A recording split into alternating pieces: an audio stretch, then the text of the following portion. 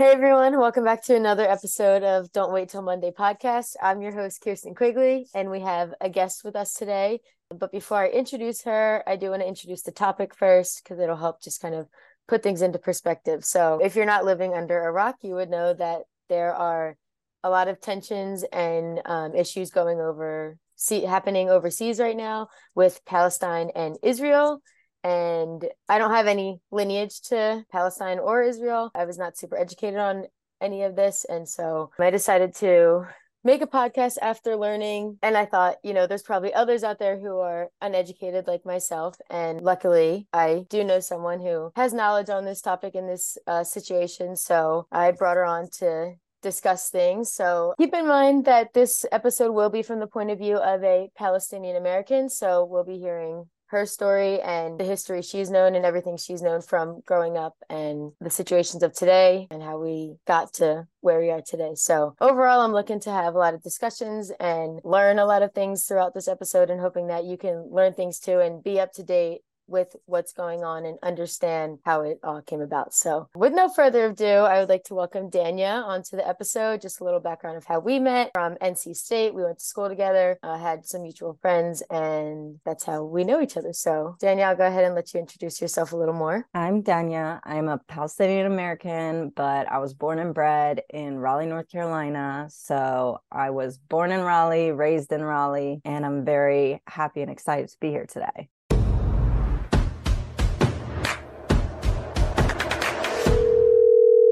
Hi, Mom.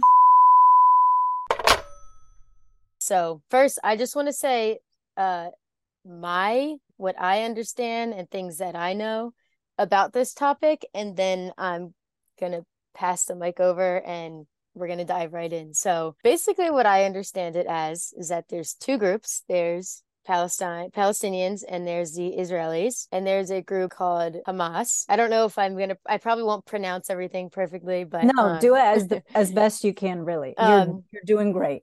So then there's the group, the Hamas, which is a group from Palestine that I've also learned most Americans believe is a terrorist group, even though they're not. But this group did surprise attack Israel, October 7th, I believe it was. And Israel attacked back, but 100 times harder, and is trying to erase an entire group of people, the entire group of people being Palestinians and just Palestine as a whole. I've learned that this war goes back so many years and has a lot to do with land, power, and control. I've also learned that our US tax dollars fund this war in Israel. It actively does that, and I think it has been for a while. And even though I cannot tell you any statistics or exact facts about the history of Palestine and Israel, I can tell you that it is wrong what Israel is doing to Palestine. They're literally trying to get rid of Palestinians. They are I don't know if it's just committing genocide or committing a genocide.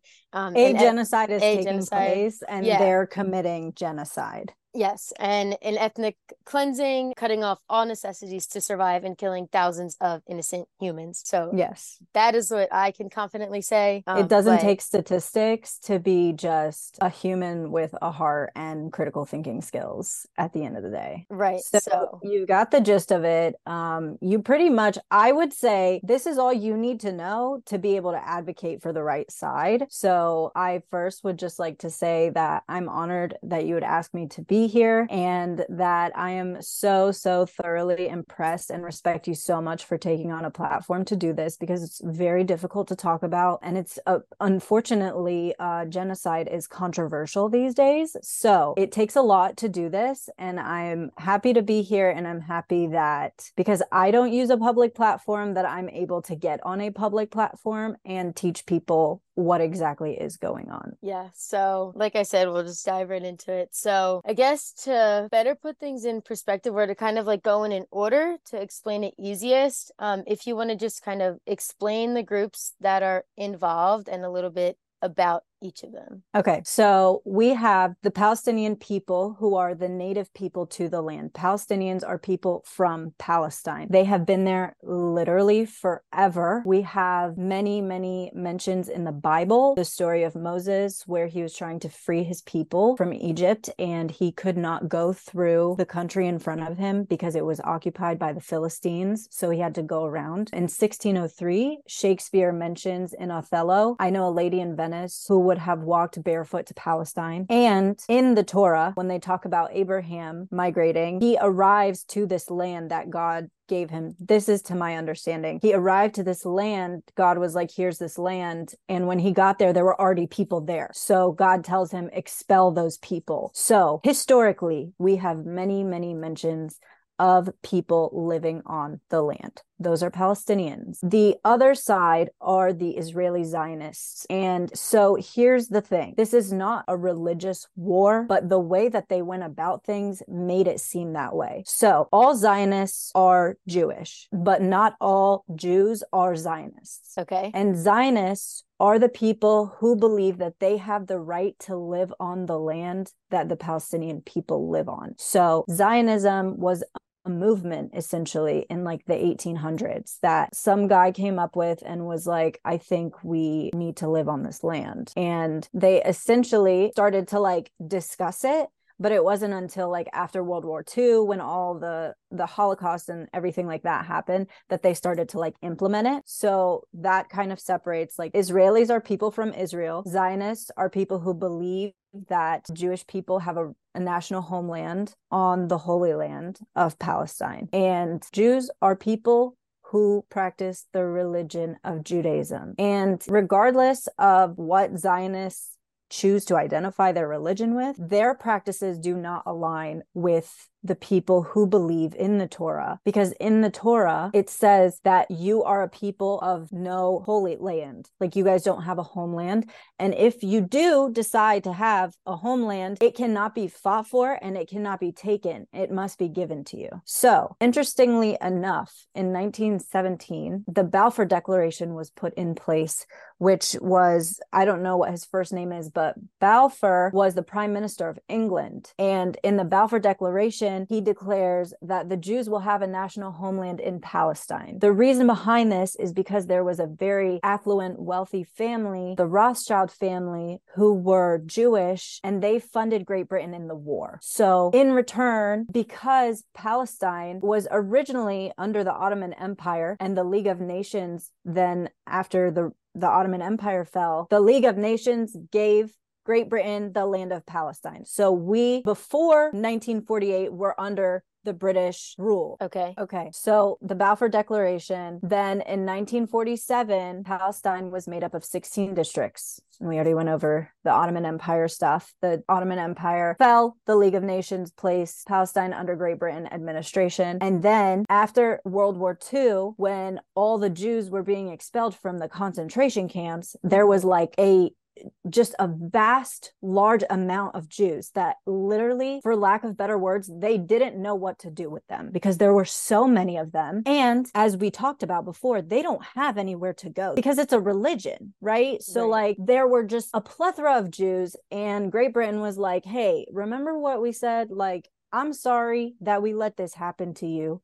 So here's this land. Take your people and go. So in 1948, they went. It was like a migration of Jews. They went to Palestine. They started to settle there. They had like their own place to go, and we welcomed them in. Hey, Holocaust sucked. Welcome into our land. Okay, we have this land for you. So the Jews were offered Uganda, Argentina, Ukraine, and Palestine. All of these places, they had the option to go and live, but they chose Palestine because of their like links to the Holy Land, which Palestine is the Holy Land.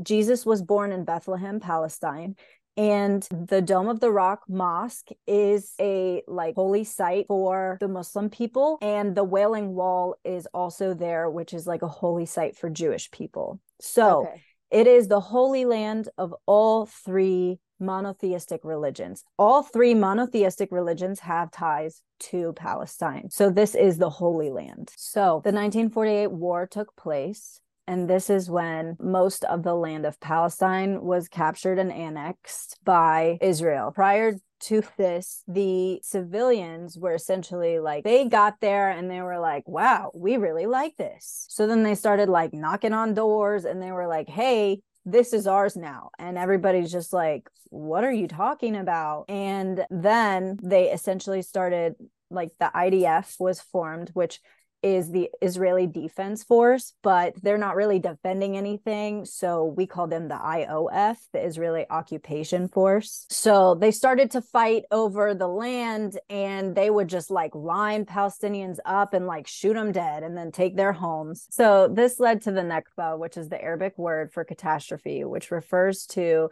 the displacement of 7,500,000 Palestinians from their homes that were expelled after this war took place. And even this was 1948. Yes, this was in 1948. So they fought real hard for this land. And this is when they essentially occupied most of the territory. Then they left us with the West Bank and with Gaza. So that's two different Palestinian territories that are completely under Israel's rule, but they are what we have left of Palestine. So essentially, then Egypt borders Gaza. So Egypt became the controlling governing body of Gaza. And then in the West Bank, Jordan was in control of the West Bank. Okay. But in 1967, there was another war fighting, and they essentially, the Israelis occupied that territory as well.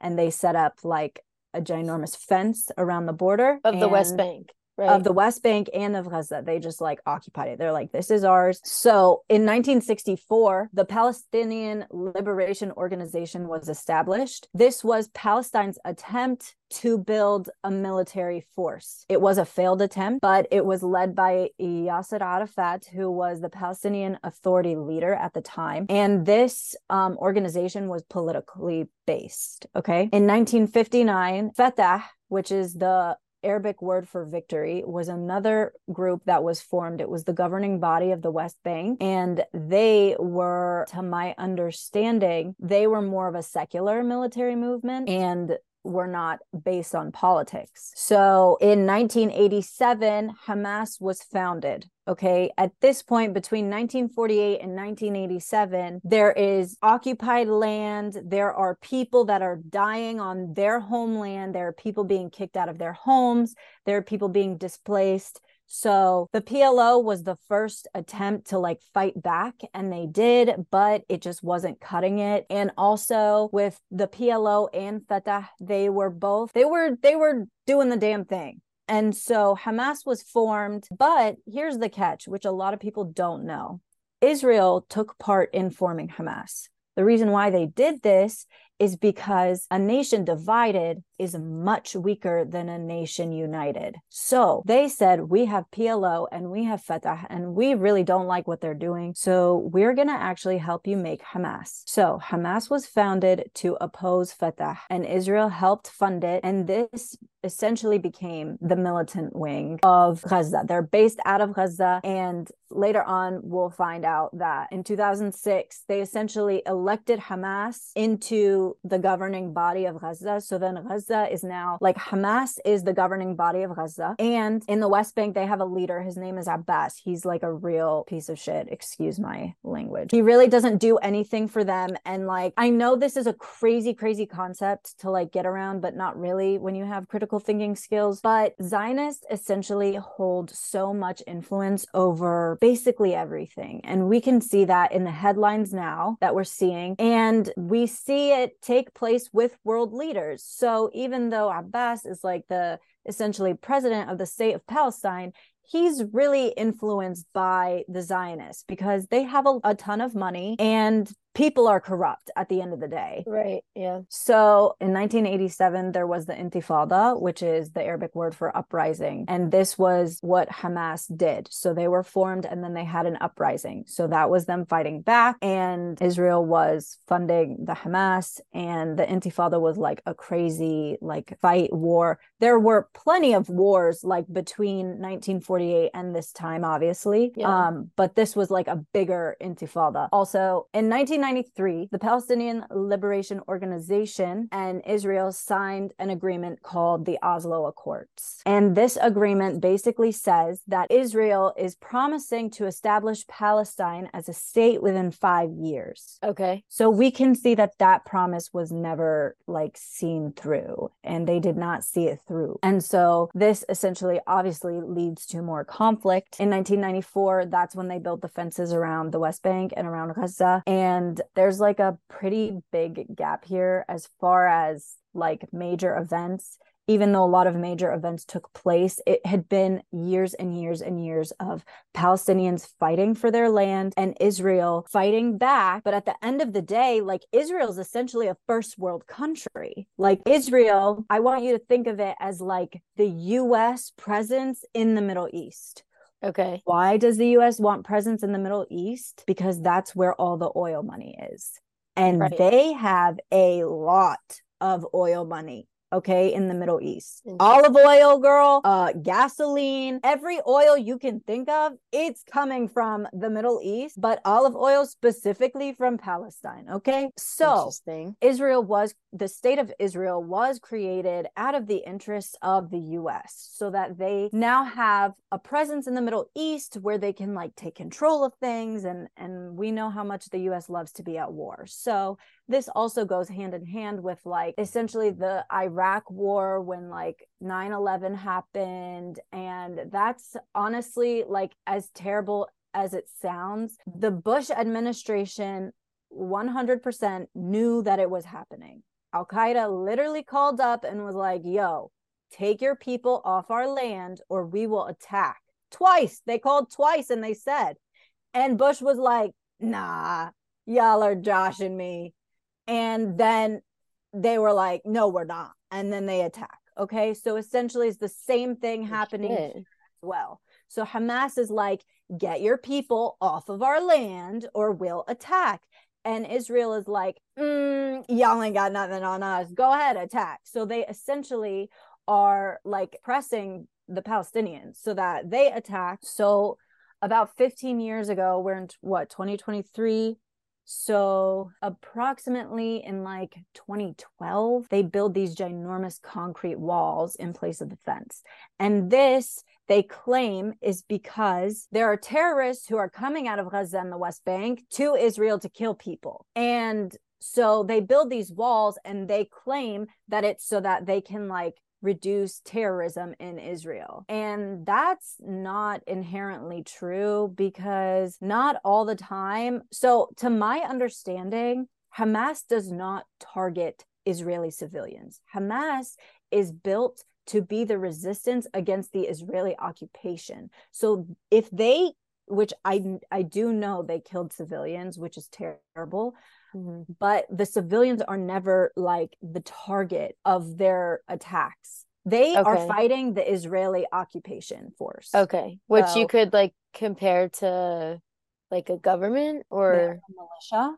They are a literal military. We don't have military. We have Hamas. Okay. And like I was saying earlier, because Israel is so funded by the US, they're essentially a first world country living third world country. So on top of Palestine being a third world country, now we have this occupation on our land, people who are in control of everything that comes in and everything that goes out. If there's a piece of dust that floats by that wall, they know. They have a camera on the piece of dust. They know everything and everyone who comes in and out of those borders. Okay. They build these, they say it's to reduce terrorism, and supposedly it does. But at the end of the day, under international law, we have the right to defend ourselves against an occupation. So they're killing people in masses. And on top of that, we have leaders who are getting up in front of the nation and they're saying they're lying. I saw 40 beheaded babies, and then they ran it back. How dare you? How dare every single news source run such a lie to all these people who they know will not do any of their own sufficient research on the topic? How dare you? Here's my thing. Why are we not more skeptical about the fact that for the first time in the entire history of ever, the Democratic Party and the Republican Party's values are matching up on what? On Israel. When did we stop saying, let's go, Brandon? And we started saying, I stand with Israel. How does that make any sense? How do these same people who like want Donald Trump in office are now standing behind Brandon? What's up with that? So in the last 2 weeks, we've seen these atrocities take place. We've seen the most terrible, terrible, terrible things take place. And on top of that, now there is a complete blackout. So who knows what they will do in the dark. Okay, so before we move on into more of the today's events and current up to dates of what's happening, I know that you mentioned that Great Britain basically said to the Jews, you have 5 places to decide to go to. This is after World War II, after the Holocaust. And they said you have these 4 places to go to, Palestine being one of them. And all of the Jews decided, okay, we're going to pick Palestine. And that's where they went. So I guess my question would be, in this situation, are there fingers to be pointed at Great Britain to be like, you sent them here and now you see what they're doing, as in how you mentioned, like knocking on Palestinians' door and being like, getting out, this is ours now. Are there fingers to point at Great Britain as well? So Great Britain is more of the enabler. They didn't really I'm not completely sure, so I'm not going to mislead you in any way. I don't know if Great Britain is still funding Israel. I can't see why they would need funding from Great Britain, considering how much the US is funding them. But they're more of just like the designator. They're like, here, go here. And pretty much from that point forward, the UN was more involved with like the conflict and stuff. So the UN was the one who divided the land. The UN was like the person who was like the mediator between like the war, essentially. So I would say that Great Britain's role is just being like the enabler and being the ones who sent them there. But because Palestine is under colonial British rule, they essentially like, I think now because of what all is happening, they're not under British rule anymore. They're just more under British colonization, much like much of the land in Europe and like around that area, just because Israel has now taken over like the ruling of the Palestinians. So I would say that they're to blame for like the expulsion of the Jews from Europe into our land. But further than that, I think only in the beginning were they like really enabling the Jews to do what they did, because they would like drive around. Did I say this on? I think so, in like the trucks and stuff, right? And they had like they would like blare. No, they would blare on the speaker, leave your home or you'll be like put out, essentially. Yeah. And that's what I kind of like was thinking too, because I talked to Adam a little bit about it, and I was like, I'm pretty sure too it's kind of like at the point where like you said, it was kind of like the like enabler, and we're so far gone from that now that it's like really their role in that is so little to blame now. Okay. And then another topic I wanted to touch on that you mentioned was between the Democrats and the Republicans' values matching up about Israel. So you want to touch on that again, explain it a little more? So I think my point in that was more like, we're now seeing people come together from the different parties that have such vastly different values, but for the first time they're like agreeing on a topic that Israel should exist, we should fund Israel has the right to defend itself. And it's like, where did these values come from? When I mean, just yesterday we were like, let's go Brandon, and like we're voting for the lesser evil, but now all of a sudden people are supporting Joe Biden in funding genocide. And it's just crazy, because it's all like the uneducated people who read headlines and don't look into it further. That's what it essentially burns down to, because that's who these people prey on. Because educated people, and honestly, we'll get into it later about what we can do, but if you email a representative, they essentially have this like bot response where they're like, Palestine killed 1,400 Jews and blah blah blah, and we support Israel in defending itself, and I'll continue to support Israel and blah blah blah. And it's just like so shocking to me, because it's like no truly educated person would believe this response. But if an uneducated person all of a sudden were to be like, oh, I'm gonna email my representatives and tell them to stop funding genocide and call for a ceasefire, they all of a sudden would read this email and they're like, oh my God, I can't believe that, like I'm standing on the wrong side. They're brainwashing people. They're going on camera and they're lying. They're printing news, and it's because people in power are Zionists. And I think this also goes to say, I know I think I mentioned it a little earlier, but just like people are so quick to believe a headline, which we'll touch on again actually in part 2 of this. But really quick, I do just want to say people also like when we're talking about like the uneducated who just believe everything they see. I guess going off of that, if you are someone who reads a headline and believes it, please just look into it more because it's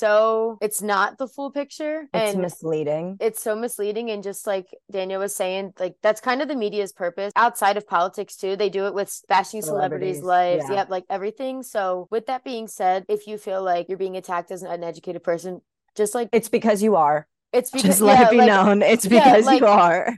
Yeah, and I guess too, like another thing to go off of that is like you don't know you're uneducated until you know, right? Yeah. I just don't know since when. Since when did we start doing that? Like at what point did we start reading headlines and we were just And like, yeah, okay, I that makes know. sense. Yeah, I don't know. It must have been when all this started taking place because I have never ever seen so many people just believing headlines in the media. And I've also never ever really, I guess, paid attention to how much they lie. Yeah, Because how dare you? Yeah, I've also picked up on that, like how much it actually like they lie and stuff. But again, I want to save that for part 2 because Yeah. I think that's a huge topic and a huge issue with Yes. division and Media. media. So we'll save that. But I did just want to touch on that to just say, please read beyond Yes. the headline. You cannot use news articles as reliable sources in Yeah, college. There's a yeah, reason for that because they're not reliable. Okay. exactly. Anyways, so on October 7th, Hamas plans this attack. It was a surprise to the Israeli army, and it was a very tactful attack. The main thing to keep in mind when we talk about this genocide that's taking place is that Israel is funded by a first world country in a third world country, and Hamas is at a disadvantage constantly because all their funding is essentially from like the outside world. Like they raise money like every other organization, Uh-huh. but it's very difficult to fund money from the outside world because actually if you donate to Hamas, which I have not, so let's just put that out there, Uh-huh. but if you donate to Hamas, they will mark because the US recognizes Hamas as a terrorist organization. So then if you donate money to Hamas, you're essentially funding terrorism and you can be tried very hardly for that. So they have like internal funding, but not a lot because again, they're poverty-stricken people living under occupation. So they can't really get much in or out. They're like making bombs and rockets and shit in the basement. So it's like they're at a constant disadvantage in comparison to the Israeli occupation force, which is getting funded by the US that has the largest budget for the military, and they just love building weaponry. And they build a lot of war weapons in Israel. So these are essentially it's like bring a knife to a gunfight. That's what it is. That's what it is, because in order to stab somebody with a knife, you got to be real close, but you can shoot anybody at point blank range and nobody is bulletproof and you can survive being stabbed. Anyways, so they set off all these rockets and then they attack the occupation force that's at the borders of the wall. There were very unfortunate loss of civilian life as well, but to my understanding, Hamas does not target civilians. Yes, civilians, many civilians were collateral and many civilians lost their lives, and I'm not denying that and I'm not justifying it. However, in comparison to how many Palestinian lives have been lost in the last 2 weeks, let alone in the last 75 years, is nothing in comparison to the 1,400 lives that were lost. And as unfortunate as it is, it would have never happened if Palestine was not under occupation. These people wouldn't, it was like a death that could have been prevented if the occupation hadn't been going on for so long. So these attacks essentially take place the same way for the past 70 years. The wars have always been the same. Hamas sets off rockets, and then Israel in response takes their US made bombs and they bomb the shit out of Gaza and they're like, get out. So as they're preparing to retaliate is when Hamas essentially makes their attack. So they attack the Israeli military And in response is when the Israeli military starts carpet bombing Gaza. And they're bombing everything. They're bombing schools, they're bombing people's homes, they're bombing hospitals, they're bombing United Nations like tents. They set up tents to like essentially bring refuge to people and also for them to stay in. And that's illegal under international law. Occupation is illegal under international law, but you cannot kill UN members. It's very illegal. They're killing journalists, they're killing everybody. And they're using this attack, this surprise attack narrative to justify these bombings of thousands of people, thousands across the board. And they're saying, oh, well, the terrorists hide among the people, the civilians. So they're using them as human shields, which is bullshit. But essentially, here in America, when there's a school shooter, we don't even let police into the school. Like, we essentially barricade the school and let the shooter have a free range to do what he wants. Like, when what was the school in Texas? Uvalde, something like that. Yeah. So when that took place, I remember seeing videos of parents that were like, let me go in. Yeah. And the police were like, no, you can't. We're not even going in. Yeah. So let me ask you this. Using that logic, wouldn't it make sense to just bomb the entire school to get the school shooter out? In the eyes of Israel, right? We'll kill the shooter for sure. Right. So it just doesn't make any sense. And not only are they bombing people's homes and bombing schools and hospitals, they've cut off like essential supplies. They've cut off humanitarian aid. They have closed the borders, like nobody's allowed in and nobody is allowed out alive. So the first week they dropped, I'm pretty sure, 6,000 bombs on Gaza. I mean, it was just terrible. It was terrible. They killed so many people. There is a 2.1 million population in Gaza of people in a piece of land that is smaller than Detroit, Michigan. So It is a fraction of the size of Chicago. They're dropping bombs everywhere on everything and everyone. They sometimes will give warning and sometimes won't. And they're just ruthless. They're killing people and not only that, but in the West Bank, the Israeli civilians feel that it's their duty to kill people. So Israeli civilians are also retaliating in the West Bank. That has nothing to do with Gaza. And by the way, people from the West Bank can't get into Gaza and vice versa. Why would anybody go to Gaza anyways? Yeah. And so they're not allowed to escape. Right. And so the West Bank is made up of more Israelis or more Palestinians? The West Bank is another Palestinian territory. Okay, that's what I thought. Israeli rule. So there's two, essentially it's the land that we were left with, the West Bank and Gaza. So even like you said, sometimes they're telling them like, hey, we're about to bomb you. Sometimes they're not.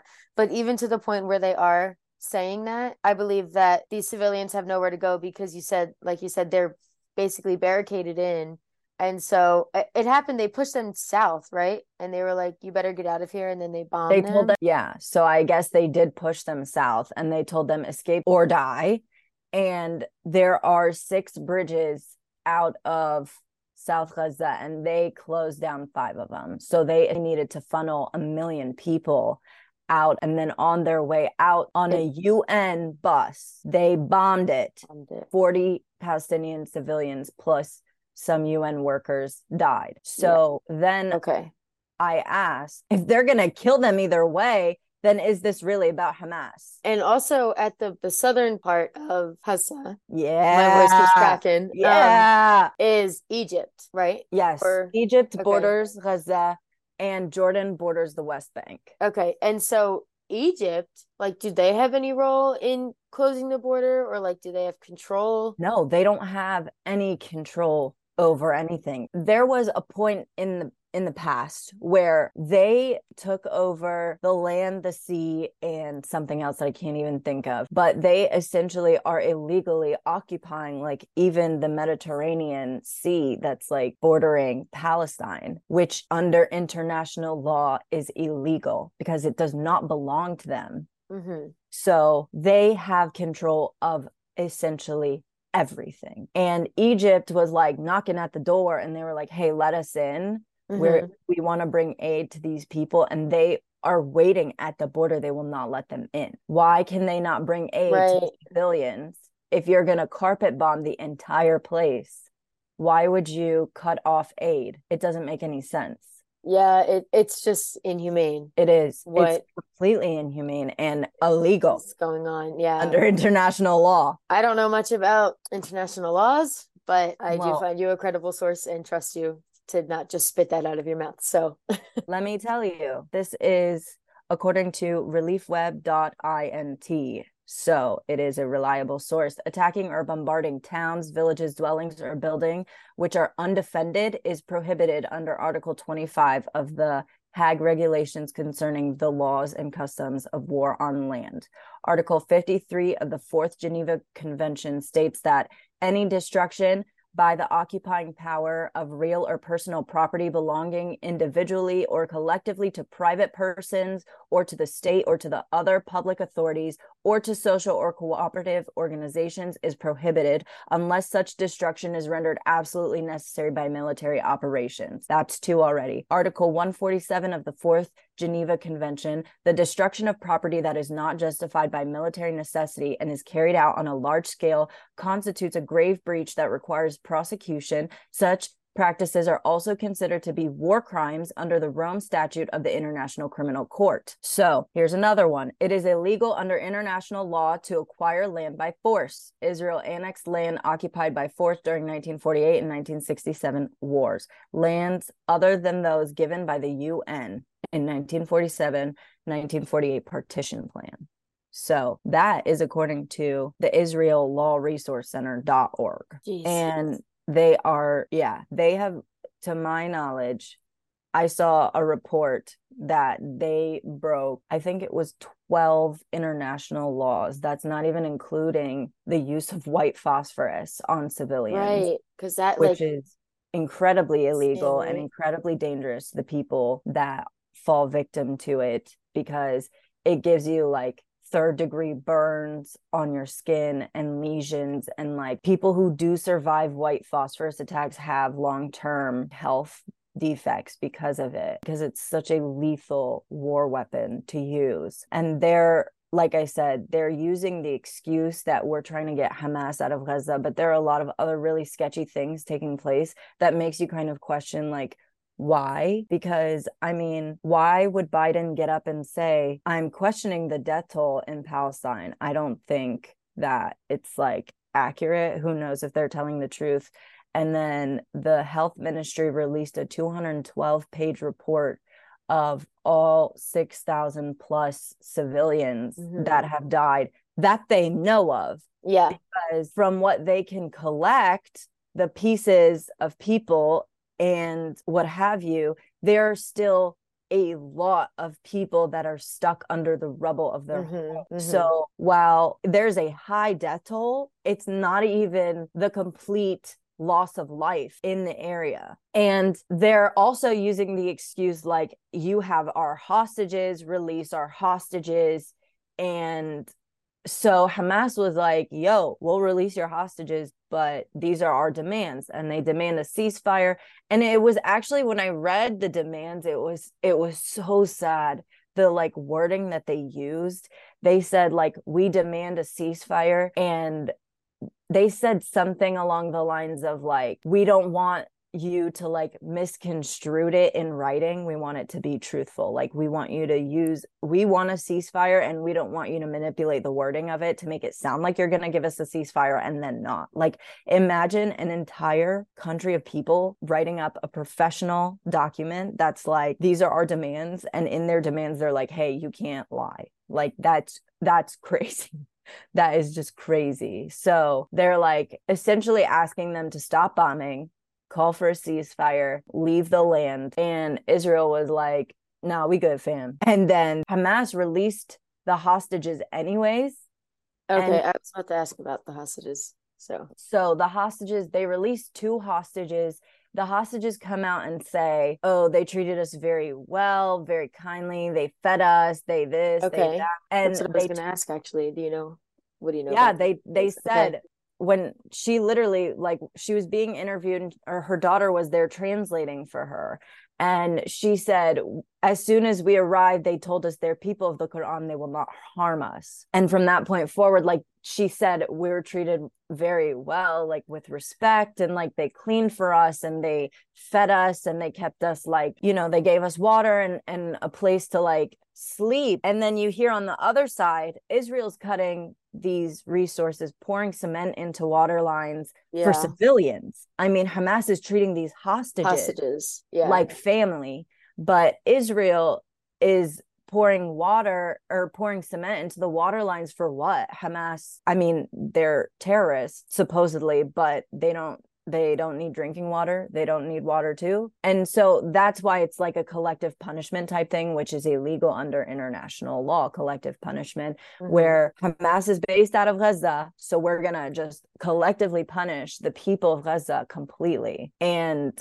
that's essentially what it is. No water, no light, no electricity, the internet's in and out. They don't have any, like, there's no resources in the hospitals. They can't treat the people that they're killing, they're bombing. And there are children who are surviving these attacks, and they go to the hospital and then they bomb the hospitals, or the hospitals don't have power, or the hospitals don't have light, or the hospitals ran out of anesthesia and they don't have anything. There's nothing coming in and there's no way out. So they either die slow or they die fast, essentially. But the hostages come out and say they were treated very well. And then for some reason, the media decides to narrate the video themselves, and they were like, we went through hell, this and that, and blah blah blah. And I remember I opened up my email and the headline was like, Hamas released hostages, claim they went through hell. And then I get on TikTok and the daughter is literally sitting there translating, and she's like, my mom says that she was treated very nicely and blah blah blah. And I was just like, whoa, hold the phone, because what is going on here? Yeah. And Which do we'll you know how discuss more. many hostages they had? I don't know how many. I know they still have They still have some. hostages, Okay. but I don't know how many, and I don't know how many they've released. But I do know that they're releasing them for funsies because our needs are not being met. And, I mean, we don't really gain anything if we know that our needs aren't going to be met. We don't gain anything from holding the hostages. Right. So, I mean, look, though, these Israeli hostages are living better than the people of Gaza. So, yeah, I mean, take that how you will. Yeah. And just touching on the hostages again to sort of like get it like in order. They're holding these hostages basically as like I guess initially they held these hostages to be like, we have your people, so treat ours right, sort of deal, type of. No, it was more like they collected just a bunch of random civilians as hostages. Like, it was not like they picked these people out, or like these are family members of the military force. They picked them out and they just collected a bunch of them and took them as hostages. And so they just collected like a bunch of random civilians because they knew that they needed like leverage. Like leverage, that's the word I was looking for. Right. They need leverage. Like, okay, if we have these people, we'll release them if you stop, because they knew what was going to happen. Like, it's not like they planned this surprise attack and they didn't expect any retaliation. Back. They knew, because that's how it went historically. Right. Hamas sets off the rockets. Israel's like, yo, we got this, and then drops bombs everywhere. So they knew it was going to happen. So they took the hostages as leverage for like the future. Okay. But That's the Israel really consensus. doesn't give a shit about their hostages because they don't give a shit about human life. So that's that with the hostages. Okay, well, that all makes sense. So thank you for that clarification. Some other questions I had in mind. So I know we talked about American politicians and how they call Hamas a terrorist group when they're actually not. So why do you think that these American politicians or other Americans do this? So the reason why Hamas is considered to be a terrorist group is because they are defending themselves against essentially America. And we know historically that any group that is an outsider and fighting against America is considered a terrorist organization. So actually, only 12 countries identify Hamas as a terrorist group. The rest of the world does not think Hamas is a terrorist group. And actually, the UN refuses to title Hamas a terrorist group because under international law, when you live under occupation, you have the right to defend yourself, but you have to follow the war laws. So I actually remember when all of this started taking place and my friend asked me like what is Hamas, and I went to go look it up so that I wouldn't like, I wanted to give her like the real definition of what it was, because to my understanding these are just civilians who like band together and they fight against the oppression, they fight against occupation. So I went to Google it and it said like an extremist terrorist organization and blah blah blah, and I was like, whoa. Yeah, that's how I learned because like same thing. I like looked it up And and I I was like, remember like this is wrong. But imagine when somebody who doesn't know internally that it's wrong, they would believe it. yeah, I believed So it because that's what I read and I was like, oh, that makes like they attacked them, when I yeah. knew very little. I was like, okay, they did this surprise attack. Yeah, so That there are lines up. only 12 countries that actually consider Hamas a terrorist group, one of them being the US, one of them being the European Union, obviously. But the UK, so Great Britain, Australia, Japan, Canada, these are the countries. There's like a lot of European countries because the EU recognizes them as a terrorist group. And then I like learned that Hamas is actually a governing body. So I learned that Right. in the last few weeks when all of this started taking place. They were elected into government in 2006. And so then they became the governing body of Gaza because they were elected into, I don't even know, into office, I guess. Okay. But they're like the people who are fighting against the oppression. They're similar to the Black Panther Party and the Freedom Riders of the Civil Rights Movement, which we'll talk about a little bit later. But it's important to know that when you Google the Black Panther Party, they also are identified as a terrorist group. So then Okay. it kind of like reels things back in, because when we think terrorist group, we're thinking ISIS and Al Qaeda, all these things. But actually, the Black Panther Party was, again, just a group of people designated to fight against oppression. And that's what Hamas is. But apparently, we're the terrorist group and they are not. So while the Black Panther Party was retaliating against like I said, the dog attacks and the hoses and like arrests and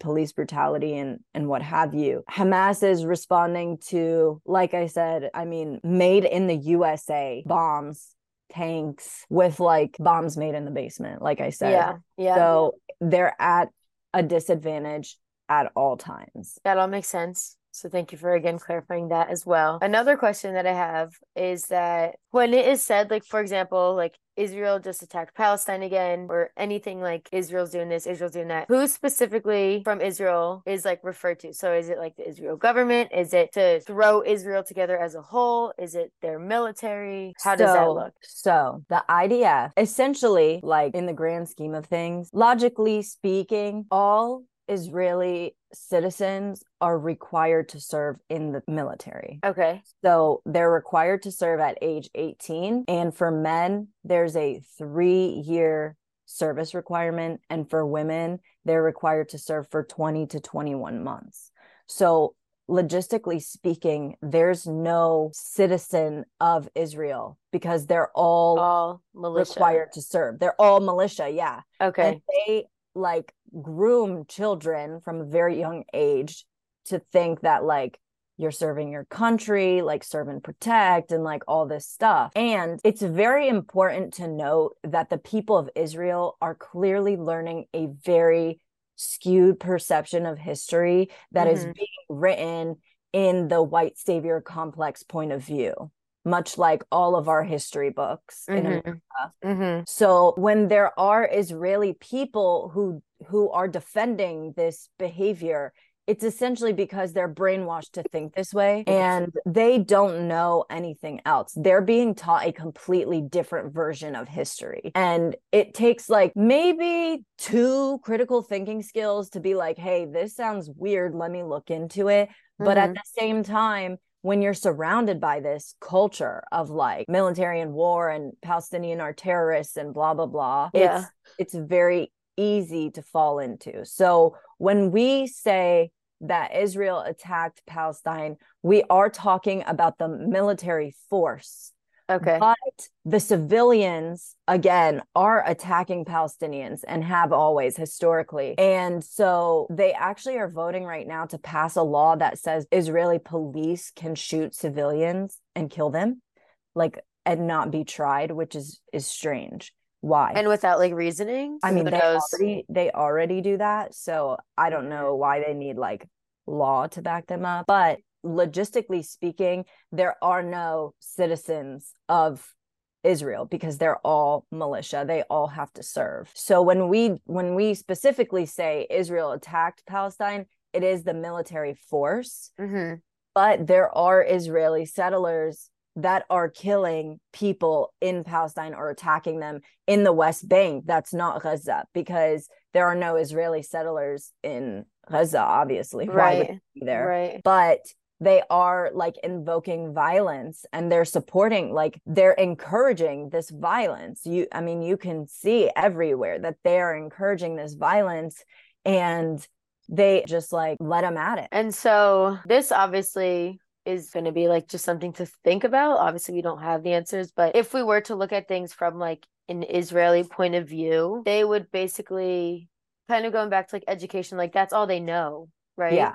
So their defense would be like, well, this land is for us. Yes. And I am very, very understanding of that. I am, because think about all the people during like the Civil War movement who were taught that like Black people are dangerous and Black people, like, I don't know, carry diseases and they're dirty and they're this and they're that. There are people who like genuinely believe that because that's what they were taught and that's all they know. But like I said, it takes like 2 critical thoughts to be like, hey, this feels wrong. But like I said, when you're surrounded by, think about like an inherently racist person who learns their values from their family, never go to college, and this is all they know. So you can't like sit and think, oh, well, they're dumb. No, this is all that they know. It's wrong, but it's what they know and it's what they're taught and it's what they're surrounded by. So unless they themselves put themselves into a position where where they like take themselves out of the group thing and they like look into it more, there are people who are Jewish and anti-Zionism and pro-Palestine. So like, it doesn't essentially mean just because they're taught this that they can't escape it, but because they want to like, you know, hype people up from the military, like to be in the military, because they have to go either way. Right. They want to build this like culture around it where it's like justified and it's like hype that they give about like protect and serve your country and this and that. So yes, inherently, logistically speaking, there are no civilians of Israel. They're just a big old militia. Gotcha. Okay. And so now I understand that there's pro-Palestine and pro-Israel. Okay, actually one question. This might be so dumb, but no dumb questions. Is everyone from Israel Jewish? No, not everyone who is Israeli is Jewish. Okay. Not every Jew is a Zionist, but every Zionist identifies with being Jewish. Okay. So there are people who are Palestinian and Jewish. There are people who are Palestinian and Christian. There are people who are Palestinian and agnostic. But because we're in the Middle East, it's easy to believe that all Middle Easterns are terrorists. And they don't believe that Middle Eastern people can be Christian. It's like hard for some reason to like Accept digest it. that concept. Yeah. Uh-huh. That there are Christian people living in Palestine, there are Christian people living in the Middle East. I don't know where people think Jesus came from, really, in retrospect, but there was a period of time where Jewish people, Christian people, and Muslim people lived in harmony on Palestine's land. So 'Cause I know you also said this like in the beginning, because I think I'm having a little bit of a hard time like understanding that it's not really a war of religion. right. And I feel like I keep thinking that. So the Because, reason why you're thinking that is because they put the Star of David on their flag, okay. and the Star of David is the Jewish symbol. So Okay. at the end of the day, they are making it a war of religion because they're like, they feel so entitled to the land because of what supposedly their religion tells them. Like, hey, you, or whatever, whoever told them you have a right to this land, which nobody really did. They just kind of chose it at random because they have ties to the Holy Land, which all three monotheistic religions do, like Right. I said in the beginning. Right. So they're making it a fight for the Holy Land because they believe that they have a right to have a homeland on the Holy Land. Okay. But the United Nations, when they split the land, they didn't split it between Muslims, Christians, and Jews. They split it between Arabs, who are people of Arab culture and speak Arabic, and Jews. So the fact that they split it between a religion and a culture is where the line is a little bit blurred. Okay. Because if they split it between Muslims and Jews, then it's like, okay, it's a fight of religion. But because they split it to be like Jews and then just Arab people, so that includes Jewish people, Right. Christian people, just people who are Arab. Okay, that makes sense. And then I guess another thing why I keep like bringing it back to religion is because I see a lot of Jewish Americans who are obviously towards the beginning, I would see them say it like after the surprise attack, I saw a lot of standing with Israel. And I figured probably because they're Jewish, but now it's like it doesn't actually have to do with religion. Am I like making sense? No, you're making sense. And the Okay. reason why is because, okay, so if you have like 1/16 Jewish blood, they will literally fund a trip for you to go to Israel. Yes. Even if you want to live there, they'll fund your travel. They'll give you a grant to live on the land. If you are just one, they grant you citizenship and they let you live there and they give you money to live there. They give you money to visit. So Jewish people feel now that they have a tie to this Holy Land. Okay. So like if you have even a drop of Jewish blood in you, they make you feel this like nationalism tied to the land because they want to everybody come together and believe that Jewish people belong on this land. Okay. So, and on top of that, the Star of David, which is the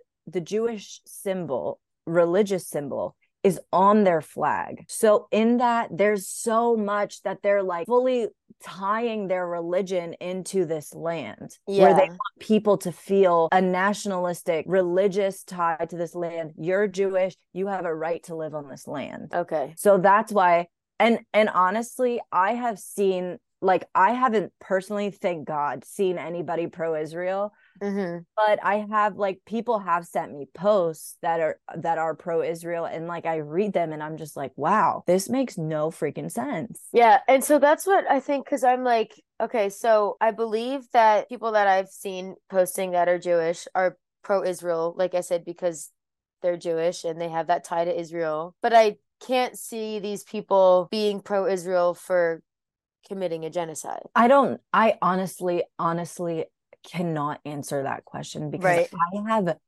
no idea how these people feel. I don't know what Jewish articles they're reading that like make them feel like it's okay. I've heard a lot of people use the whole, well, Hamas is hiding amongst the civilians, which is something that Joe Biden said, using them as human shield. And like, that's how they're justifying it. But at the end of the day, like when you read this report of people that have died, the youngest age on there is 1. There are 2 1-year-olds that have died as collateral in all of this. And like the youngest ages range from like, I mean, before we get to like 18 years old, adulthood, there's like probably 100 names that I saw that range from like 1 to like 16 years old. Yeah. And I think that because this is my own belief, this is not something that has been printed or is a reliable source. This is what I believe. I believe that because they have this like militia that they build from such a young age, they have this same like concept where it's like, okay, well, if we kill the children, then they can't grow up and become Hamas, which is the same kind of like racist thinking that we have here, where it's like all Middle Easterns are terrorists. So like if we're killing Middle Eastern babies, then we're like reducing the number of terrorists. Gotcha. If that makes sense. Yes. I makes sense. I honestly, and the craziest part about all of this is the fact that Zionists like identify and use their religion as like backing for their ethnic cleansing for the last 70 years. But like I said, in the Torah, it says that you cannot fight and kill for land. It must be given to you. So their values essentially don't line up with Judaism in any way, but they still use it as like a tie to this land. It's essentially extremism is what it is. Because whenever any singular person can read a religious book, you can ask 10 people to read the same version of the Bible, and all 10 of those people are going to interpret it in a different way. Yeah, correct. So it's essentially like extremism, Judaism, in the way that like ISIS is supposedly extremism Islam. But it's just, I don't know, dude. I don't know how any regular person could like sit here and be like, yeah, my religion like supports this. Because in what world does any religion support the killing of babies? Right. And so that's when I'm kind of like obviously neither of us are Jewish or standing with Israel, but I feel like when I do see people, I don't know, I feel like maybe they're standing more with their religion rather than the people. I don't know. When like I guess which again, this is hard to answer, because when people are saying like I stand with Israel, like what are they standing with? Because if it's not them standing with, killing innocent babies and humans, then it's like, what are you standing for? Yeah, I don't know. I don't even think that they know, truthfully, because and that's what I'm thinking too. I'm like, because if you are stand they just with Israel, what does that mean? You stand with ethnic cleansing and genocide of Native people? Like, is that what you stand with? Because that's a little sketchy. Right. So that's what I would do you also stand with Christopher Columbus? I don't know. Right. Yeah. So I had asked Danya, so was I like, I said, I understand there's pro-Palestine and pro-Israel, but even though I am like standing with Palestine and Palestinians and realize what the Israelis are doing to Palestinians, am I wrong for feeling sad about the Israelis who died from the surprise Hamas attack? Which Daniel already clarified, like, no, obviously nobody wants civilians to die, and there's no justification in that either. So like kind of going off of that is like, I don't want, I guess what I'm trying to say is like, I don't want my Jewish friends or like people who follow me that are Jewish to think that I am going against their religion or anything like that. Right. Which is, again, this connection I'm having between religion rather than land and people and cultures and things like that. So that's I also because would love the Jewish population to know that I love Jewish people, and I am in no way anti-Jewish people. Right. I am anti-Zionism and anti the killing of my lineage, because every time I watch that number raise, I feel a little bit of my DNA disintegrate into thin air. I don't know how any just human being, religious or not, like can watch this take place and still somehow justify what's happening. I don't know what they got in the water over there or like what's being said, but to mourn the lives that were lost of the civilians is in no way wrong. And it's wrong that they died. It's wrong that they had to die as a result of their protectors occupying land. So it's all very, very sad. And it's not wrong of you, like I said, to mourn and be sad for the lives lost, because no lives should be taken from civilians there should be no occupation. There should be no genocide taking place. It's all very, very sad and unfortunate that it's even happening in the first place. And honestly, I'm feeling really sad because it feels like something that could have been prevented, which makes me the most sad. Yeah. Okay, well, that last part with just the whole religion to people is very reassuring because like I said, the last thing I wanted to do was for someone to think something that wasn't true. So thank you for that. And I know obviously we can only say so much. We recognize that no one of Jewish descent or Israel is on this podcast. So we do also recognize that. But with all of this being said, I think that this will conclude this part 1 of these episodes that are about Palestine and Israel. And Dania, just thank you again for coming on here and educating me, educating everyone that listens to this, anyone that has been educated through your Instagram. I appreciate you taking the time to do all of this. And I appreciate being here. I appreciate you having me. I appreciate using your voice to educate people and your platform. It's very important now more than ever. Yeah, and thanks for having me. Yeah, of course. I'm glad I could be this platform and use it for educational purposes and all of those things. So with that being said, though, thank you for tuning in and listening. I hope that you did learn anything.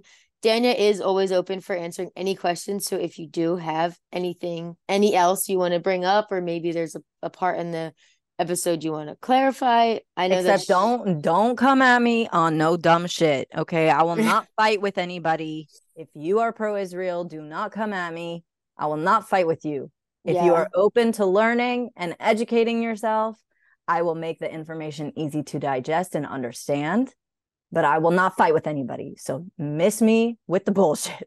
Right. We're not looking to fight. We are looking to educate. So with all of that being said, if you do have any interest in learning more about this topic, we are about to have another episode that's going to dive more into comparing it to some more relevant things that have happened in the US that might be maybe a little easier to digest and understand after comparison. We're going to talk about social media and silence, how as Americans we play a role in this, real life activism, and what we can do moving forward with this and how to actually take a stance. So again, thank you for listening and tuning in. I'll have our Instagrams in the description. I'll see you in the next episode. Hopefully you'll tune in to hear all of that stuff too. And thank you again, Dania, for joining me. Of course.